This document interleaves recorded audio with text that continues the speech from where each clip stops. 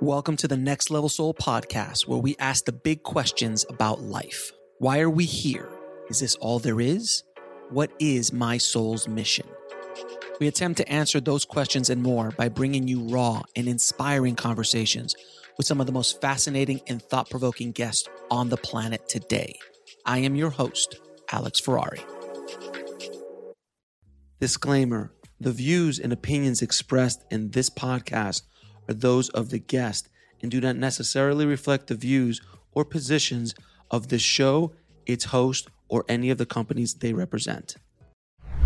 When I had my first near-death experience, I was living a pretty standard life for a suburban kid in San Francisco area, basically. And skiing on the Squaw Valley Mountain, a really well-known ski resort outside Lake Tahoe. And it took a very bad fall and fractured my spine and on impact.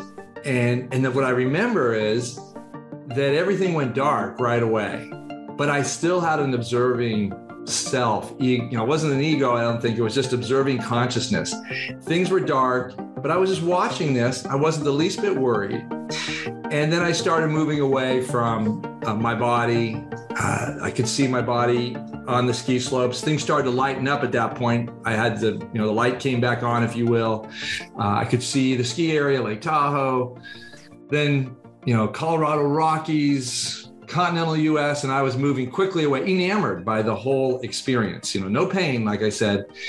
And then as I was taken up in the beauty of it all, I was watching a life review that was of my life up to the first 17 years of my life that was being played back to me really in the background. I was kind of, there's multiple things happening, but I was enjoying looking at the galaxy, just at peace, really, like I said, enthralled. And then I noticed this whole life review was going on, and my attention focused on that. And I was like, wow, this is my whole life in detail, and focusing on how my actions in particular influenced other people. So it was a real lesson in karma, and not a pleasant lesson either, because the things that really stuck out was, the times when I was unkind or selfish or mean or what have you.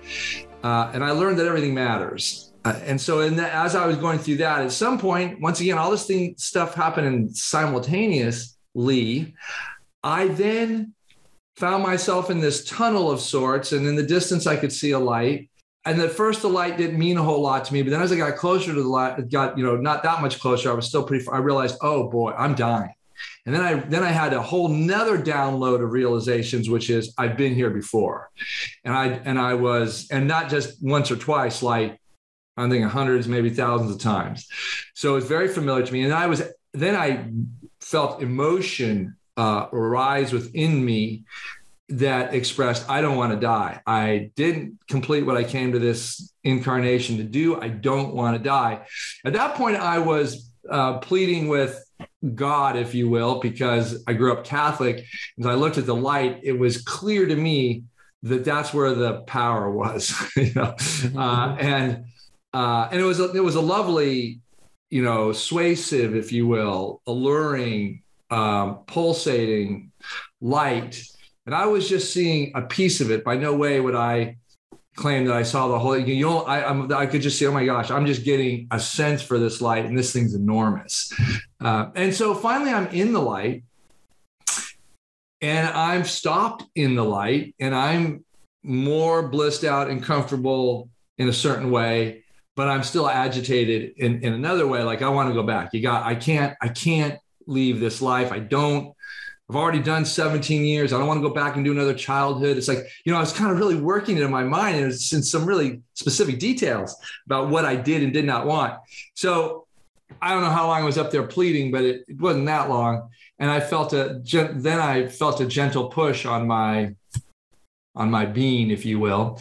And I started heading back. At first, I just thought I was being pushed out of the light. And then I realized, oh, wait a minute. Then that light, God, if you will, said, make something of your life.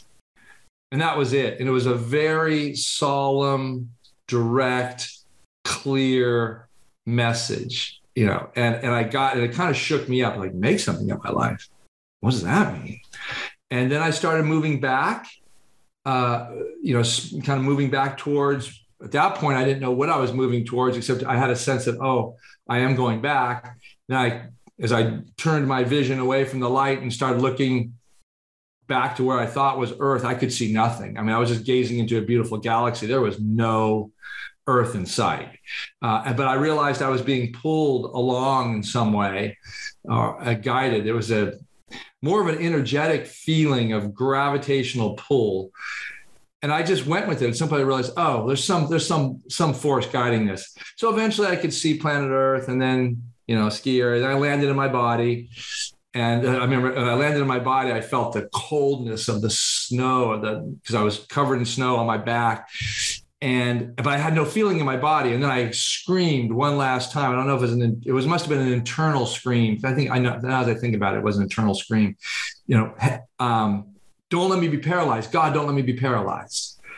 And then I felt feeling come back into my body from the extremities first, like from my feet and toes and fingers. And they just kind of moved back into the center of my body. I can't remember if it was that way or the other way.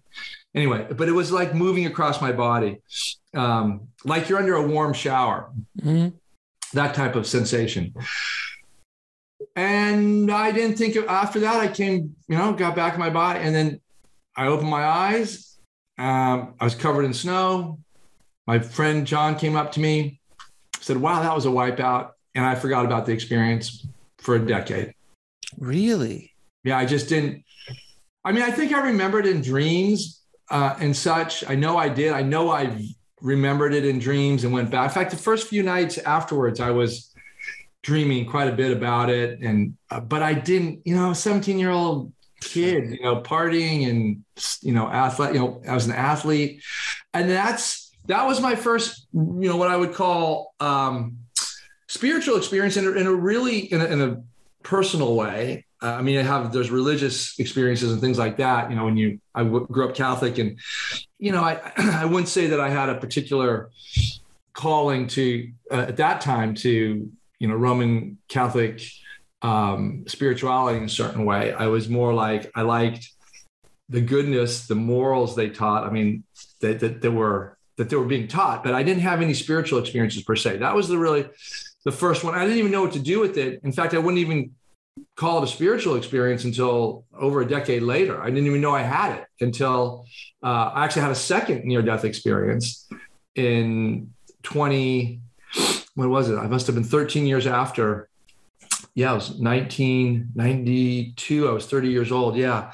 And that was just an ICU experience, blood imbalance, idiopathic thrombocytopenia, kind of a hemophiliac condition. And I went into the ER, and they immediately did a blood test, put a fall alert on me. And next thing I know, I wake up and I'm on top of a ceiling somewhere. I know it's an ICU. Once again, I am this observing consciousness, whatever, with no connection to me or to anyone. I'm just roaming around this ceiling of the ICU, Kaiser Oakland Hospital, and no identity until the nurses are talking about the various patients. And they mention this guy in bed 3 who's 30 years old, super healthy, no known history. We don't know what he's doing here, and we don't know how he got here. The doctor's coming in a little bit later to check him out, the expert from UCSF. That's the medical center. And I'm just watching. I think at some point I just move myself, because I can move myself, my consciousness. I look over at that body and I go, oh my gosh, that's me, but that didn't really catch my attention for very long either. Like, I just kind of remember saying, okay, that's me. But then I went around roving, because I was much more curious about being on the 10th floor of the ICU of Kaiser. I just remember moving down the halls and just kind of checking things out.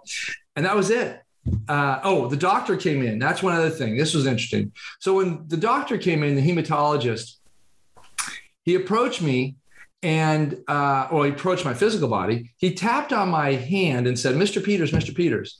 And I remember that getting my attention. We'll be right back after a word from our sponsor. And now back to the show.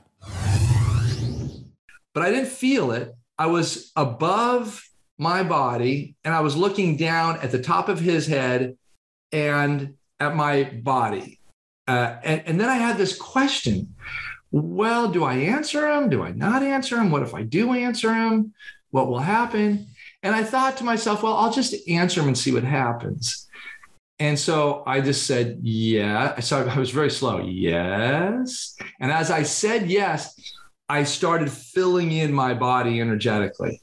It was a similar experience to being on that ski slope, where all of a sudden the energy moved across my body. And then I opened my eyes, and then my whole perception field changed in the sense that now I was looking up at the doctor as opposed to looking on top of him from on top and seeing his crown. And that was that, and then we had a conversation. So those are two early experiences of that really awakened me to these experiences of being out of body, having a sense of self and consciousness that exists independent of the physical body, and a whole host of other phenomena, as you've heard already. So now to fast forward to the subject of my book and my research on the shared death experience. Well, when I went to work in hospice, I started having these experiences. And that is, someone is dying and I would pop out of my body and I would be with them. This happened a few times, but one in particular, it was what I call my gateway experience into my own shared death experience. I'm at the bedside of this gentleman, Ron, we'll call him, and the book is referred to as Ron, and he's dying.